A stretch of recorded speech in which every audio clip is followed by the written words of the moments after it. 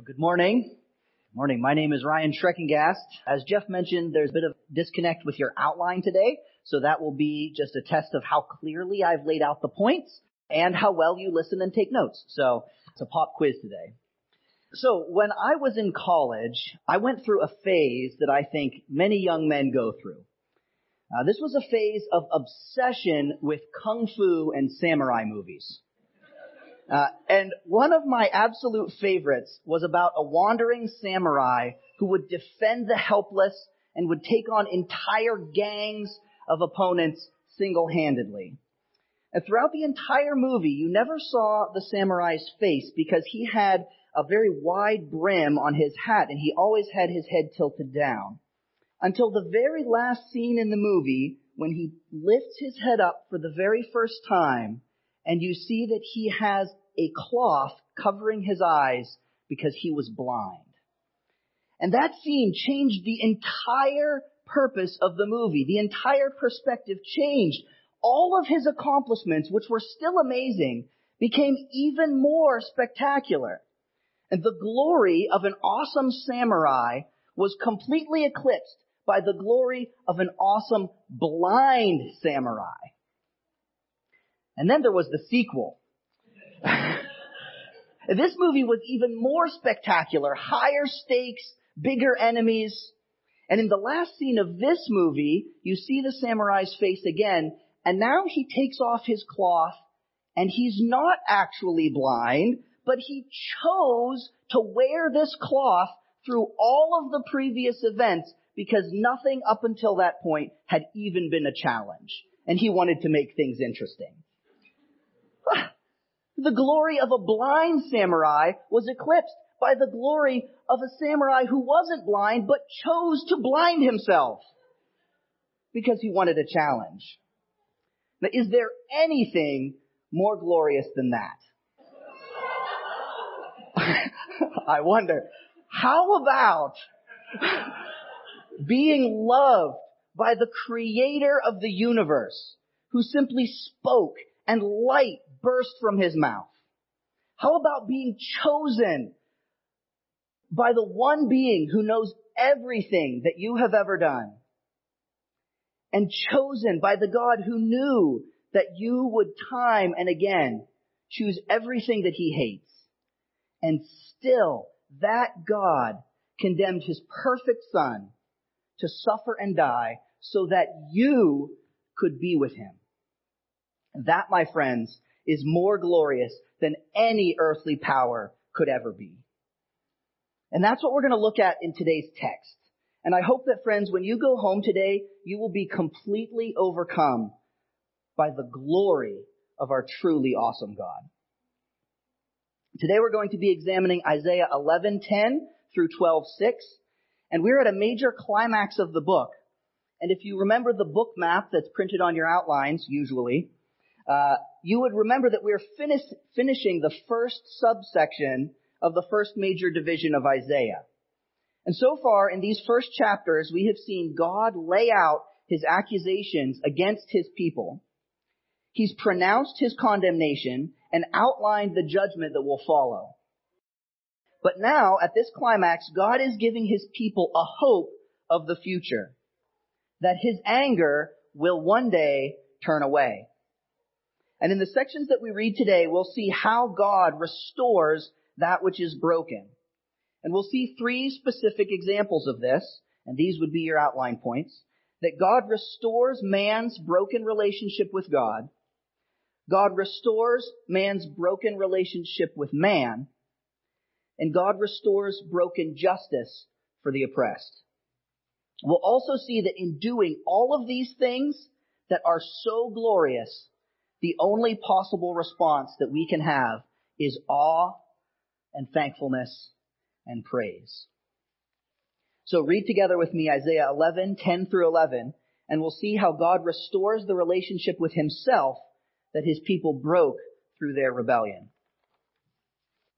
In that day, the root of Jesse, who shall stand as a signal for the peoples, of him shall the nations inquire, and his resting place shall be glorious.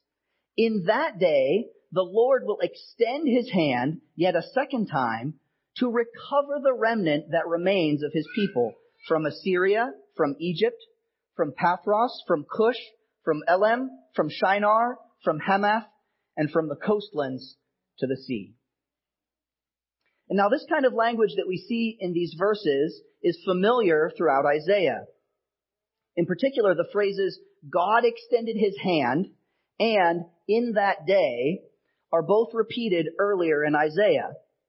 The first time that we see Isaiah use this word, God extended his hand, is in Isaiah, was in the condemnation of Judah's betrayal. Let's look back a minute here at Isaiah 5, 25 through 26. You can read that with me. Therefore, the anger of the Lord was kindled against his people, and he stretched out his hand against them and struck them, and the mountains quaked, and their corpses were as refuse in the midst of the streets. For all this, his anger was not turned away, and his hand is stretched out still. He will raise a signal for the nations far away and whistle for them from the ends of the earth. And behold, quickly, speedily they come. So there's a great contrast here between chapter 11 and chapter 5. In chapter 5, God extends his hand out in righteous judgment of his corrupt people. But compare that with chapter 11. The Lord will extend his hand out yet a second time to recover the remnant that remains of his people. Here his hand is extended out not in righteous judgment, but in righteous salvation. In chapter 5, he signaled for the nations to come from the ends of the earth to bring judgment on his people. But now, in verse 10 of these chapters where we are, God sends the root of Jesse, who shall stand as a signal for the peoples. And the people will come from the ends of the earth, but this time for redemption. These two sections contrast the outcomes of what happens in that day, which is the other phrase that we've seen repeated.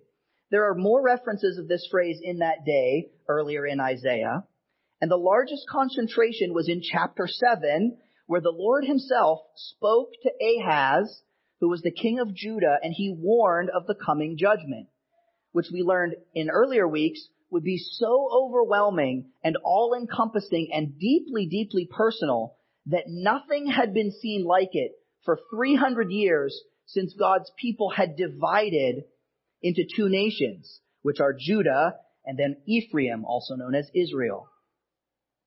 So what has made the difference between those two in that day from chapter 7 and in that day from chapter 11?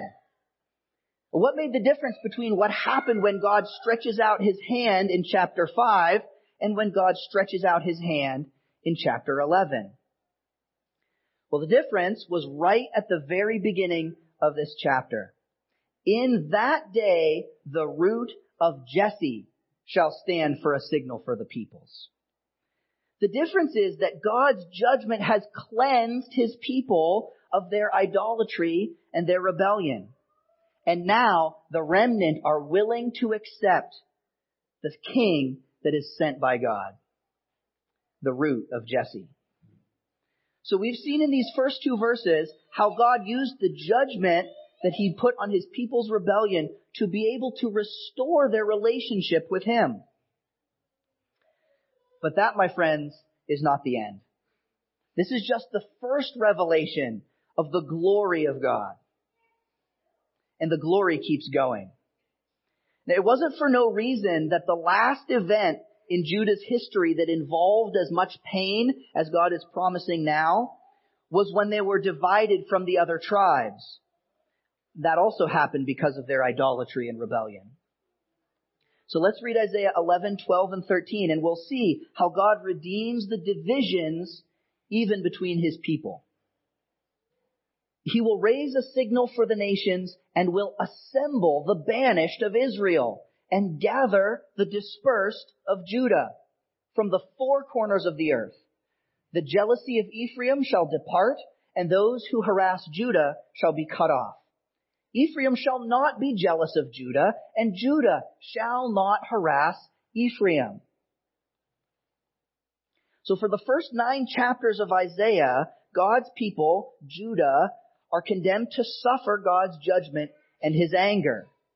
But they still have one hope that's remaining, that they cling to, that God will relent and a small portion of them will be preserved and remain. But little do they know that this hope is way too small for God's plan.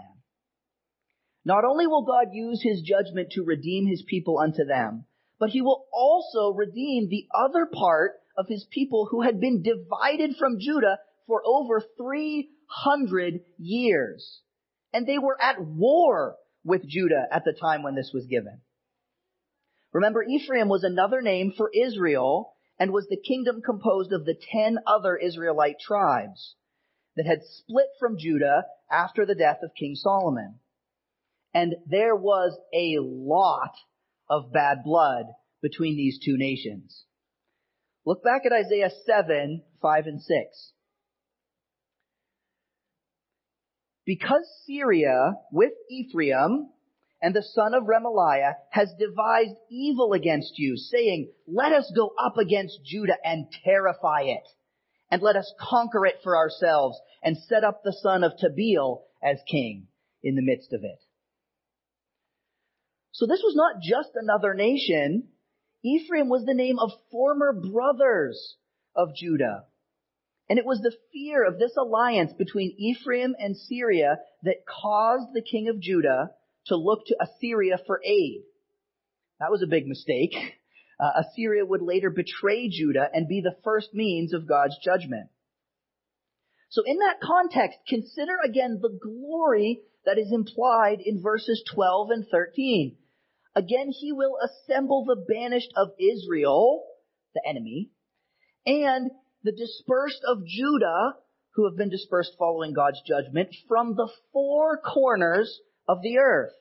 And Ephraim shall not be jealous of Judah, and Judah shall not harass Ephraim.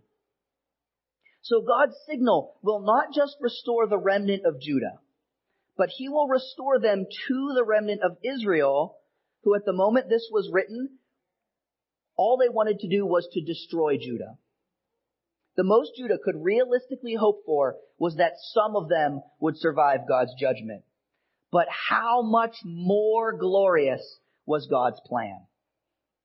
And little did they know that even as glorious as that plan was, God's plan was not finished and he was not satisfied.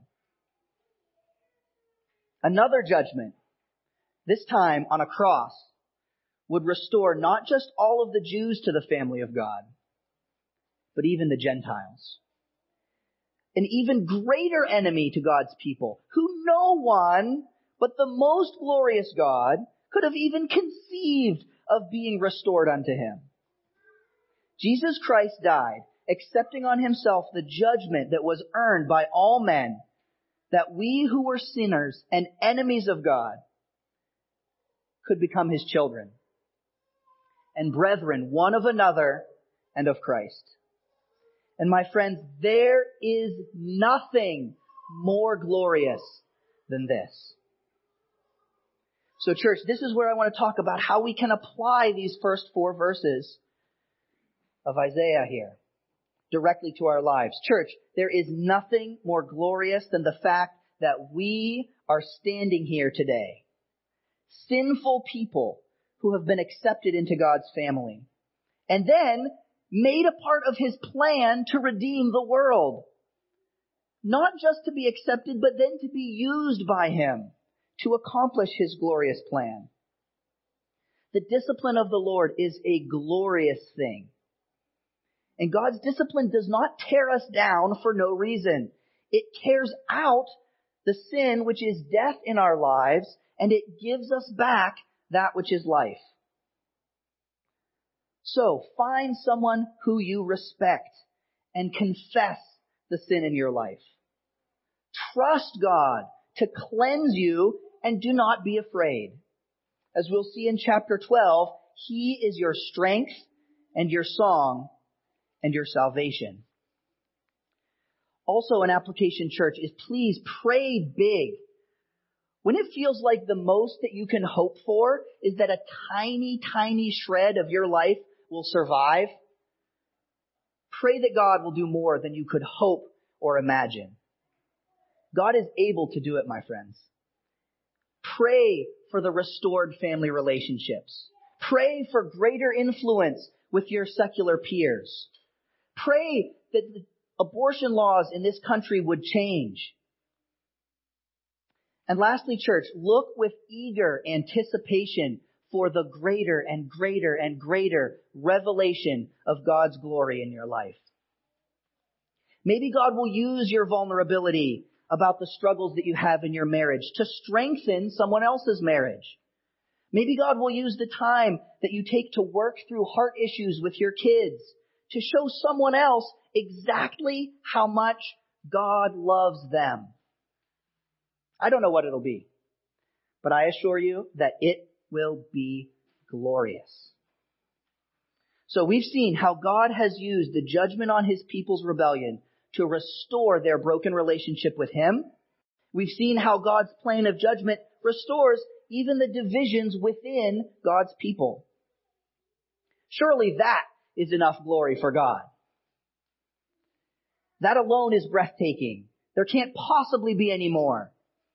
Well, there are more points on your outline, so you've probably guessed there's more.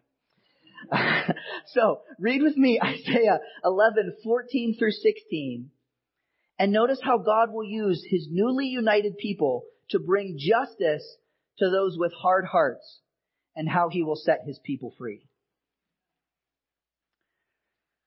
And this is in reference to the unified nation that God has brought together. But they shall swoop down on the shoulder of the Philistines in the west, and together they shall plunder the peoples of the east. They shall put out their hand against Edom and Moab, and the Ammonites shall obey them. And the Lord will utterly destroy the tongue of the sea of Egypt, and will wave his hand over the river with his scorching breath, and strike it into 7 channels, and he will lead his people across in sandals. And there will be a highway from Assyria for the remnant that remains of his people, as there was for Israel when they came up from the land of Egypt. Now, this section is a bit of a preview of what the future is going to look like in the coming chapters of Isaiah for the various nations which have been oppressing God's people. And we saw earlier that God had actually directly used these nations to accomplish his discipline on his people. But even so, being directly called by God and obeying God to come and bring that judgment, these nations refuse to recognize who God is. Their hearts were hard, just like their idols. They had eyes but could not see, ears but could not hear, and hands, but they were powerless before the living God. And so, just as God used the nations to discipline his people, he will now use his people to discipline the nations. And the language in this section pulls us back even further into Judah's past, when they were still united with Israel, but were slaves for generations in Egypt. God used his people then to bring judgment on the hard-hearted Pharaoh and ultimately freed his people from slavery. And now the promise of judgment that God is about to bring does the exact same thing. It upholds God's righteous judgment, which, by the way, is what God was condemning Judah for failing to do, and it frees his people. This time it's not a freedom from slavery in Egypt, but a freedom from slavery to the rebellion and the idolatry which his people had embraced among these other nations. So in the end, God restores his relationships to him. He restores our relationship with one another. And he restores the justice and the freedom which we failed to keep through our own willing idolatry and rebellion. What a glorious God. And church, when we're faced with this kind of glory, what can we do? Well, we know what the seraphim do in Isaiah 6:2. They cover their faces, they cover their feet, and they call to one another saying, "Holy, holy, holy is the Lord of hosts. The whole earth is full of His glory." Now this brings us to the second point on the outline, where we will look at Isaiah chapter 12 and see that we too can join in this same song of the seraphim. We too will praise God for what He's done, even to the ends of the earth. Let's read Isaiah 12, 1 and 2, and see how it is right that we praise God for His glorious deeds. You will say in that day, "I will give thanks to you, O Lord, for though you were angry with me, your anger turned away that you might comfort me. Behold, God is my salvation. I will trust and will not be afraid. For the Lord God is my strength and my song, and He has become my salvation." We see here an explosion of praise and gratitude for how the Lord has dealt with His people. And this is the song the people sing after this incredibly painful judgment. Here's the proof that God's people have changed. They view God's anger now as righteous because they are able to acknowledge their own guilt. They know His anger was righteous and justified, and so they're grateful for His salvation. His people now have this new understanding of the loving heart of God. Not just to relent in His righteous anger, but then to go a step further and comfort His people. Now, this is like when a small child has a splinter. If that child is immature or lacks trust, they will scream and flail and refuse to let you remove that splinter. No, it's gonna hurt! But as the child matures and they grow in wisdom and they grow in trust, they recognize your heart to help them. And though you very well may cause them pain by removing the splinter, the result is that they will thank you. With a tear in their eye, they will give you a grateful hug. My friends, we are this child. How often do we misunderstand the suffering that God brings us through? If I mature in my faith and trust in God, then like verse 2, I will be able to say, "God is my salvation. I will trust. I will not be afraid, for the Lord is my strength and my song." So my friends, where do you turn for salvation when God brings you through suffering? Do you completely depend on the support and the love of others who are around you? Do you trust in your own strength and ability to make it through? And let's talk about strength. Is the Lord God your strength? Or is it your own mastery of your job at work, or your ability to adapt and reason through difficult situations? For Judah, it was Assyria who was their strength that they would look to for their salvation.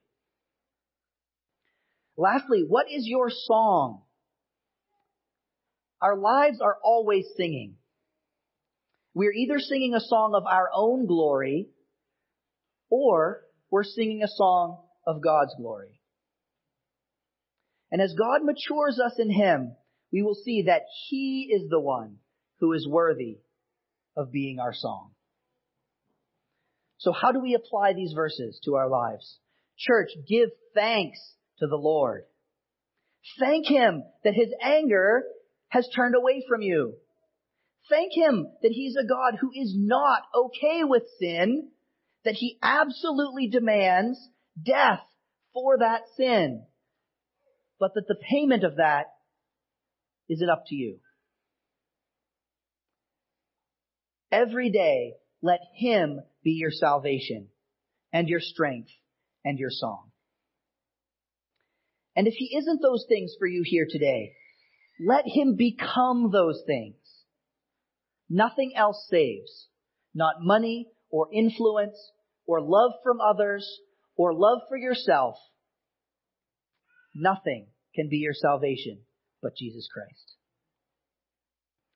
And so we see that there's still one more response that we can have to God's glory. We know that we praise Him for what He's done for us. But there are still those who do not know that. They do not yet recognize God's deeds in their life as glorious. But even though they don't know, who God is doesn't change. And we, my friends, have the opportunity to let them all know. Look at Isaiah 12, 3 through 6. And we'll read how praising God for who He is also spreads God's glory to the end of the earth. With joy, you will draw water from the wells of salvation. And you will say in that day, give thanks to the Lord. Call upon His name. Make known His deeds among the peoples. Proclaim that His name is exalted. Sing praises to the Lord, for He has done gloriously. Let this be made known in all the earth. Shout and sing for joy, O inhabitant of Zion. For great in your midst is the Holy One of Israel. The church, salvation is not only a cup, but it is a deep, deep well. God was not satisfied with the restoration of Judah. He wasn't satisfied with the restoration of Israel. He wasn't satisfied with the restoration of a few Gentiles. He wasn't satisfied with your restoration. He wants everyone. That is not nearly enough glory for who God is. He will only be satisfied when all things are restored to Him through His Son, Jesus Christ. Philippians 2, 10 and 11 says this, so that at the name of Jesus, every knee shall bow in heaven and on earth and under the earth, and every tongue confess that Jesus Christ is Lord, to the glory of God the Father. Remember that last revelation of glory from the samurai movies?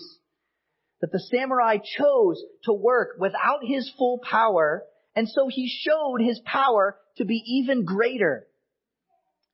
Well, this is it, folks. God chooses to work through us, sinful, broken, former enemies of God. We have been redeemed and sanctified and commissioned as His sons and daughters. And now we get to carry this message. And in so doing, as the broken vessels that we are, we glorify God. Look at verse 5 again of today's passage. Sing praises to the Lord, for He has done gloriously. Let this be made known in all the earth.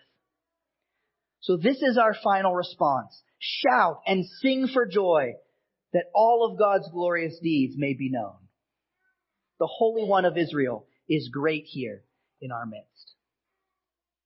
And so the application here is simple. Sing the praises of the glorious deeds that God has done in your life. My friends, we did that just this morning. And we praised Him for the new jobs. We praised Him for our development and our growth. But we also praised Him for the broken lawnmowers. And we praised Him for the things that feel like difficulties. The glorious deeds of God don't always come from our success stories. So don't limit them to those things. Praise God for the lost jobs, the unfulfilled hopes, the failing health, the broken lawnmowers, the damaged relationships with family. Because God is a God who restores what is broken. And each of those things that He restores is a part of the never-ending song of the glory of God. Just like Judah, God is doing gloriously. He's transforming us into the image of His Son.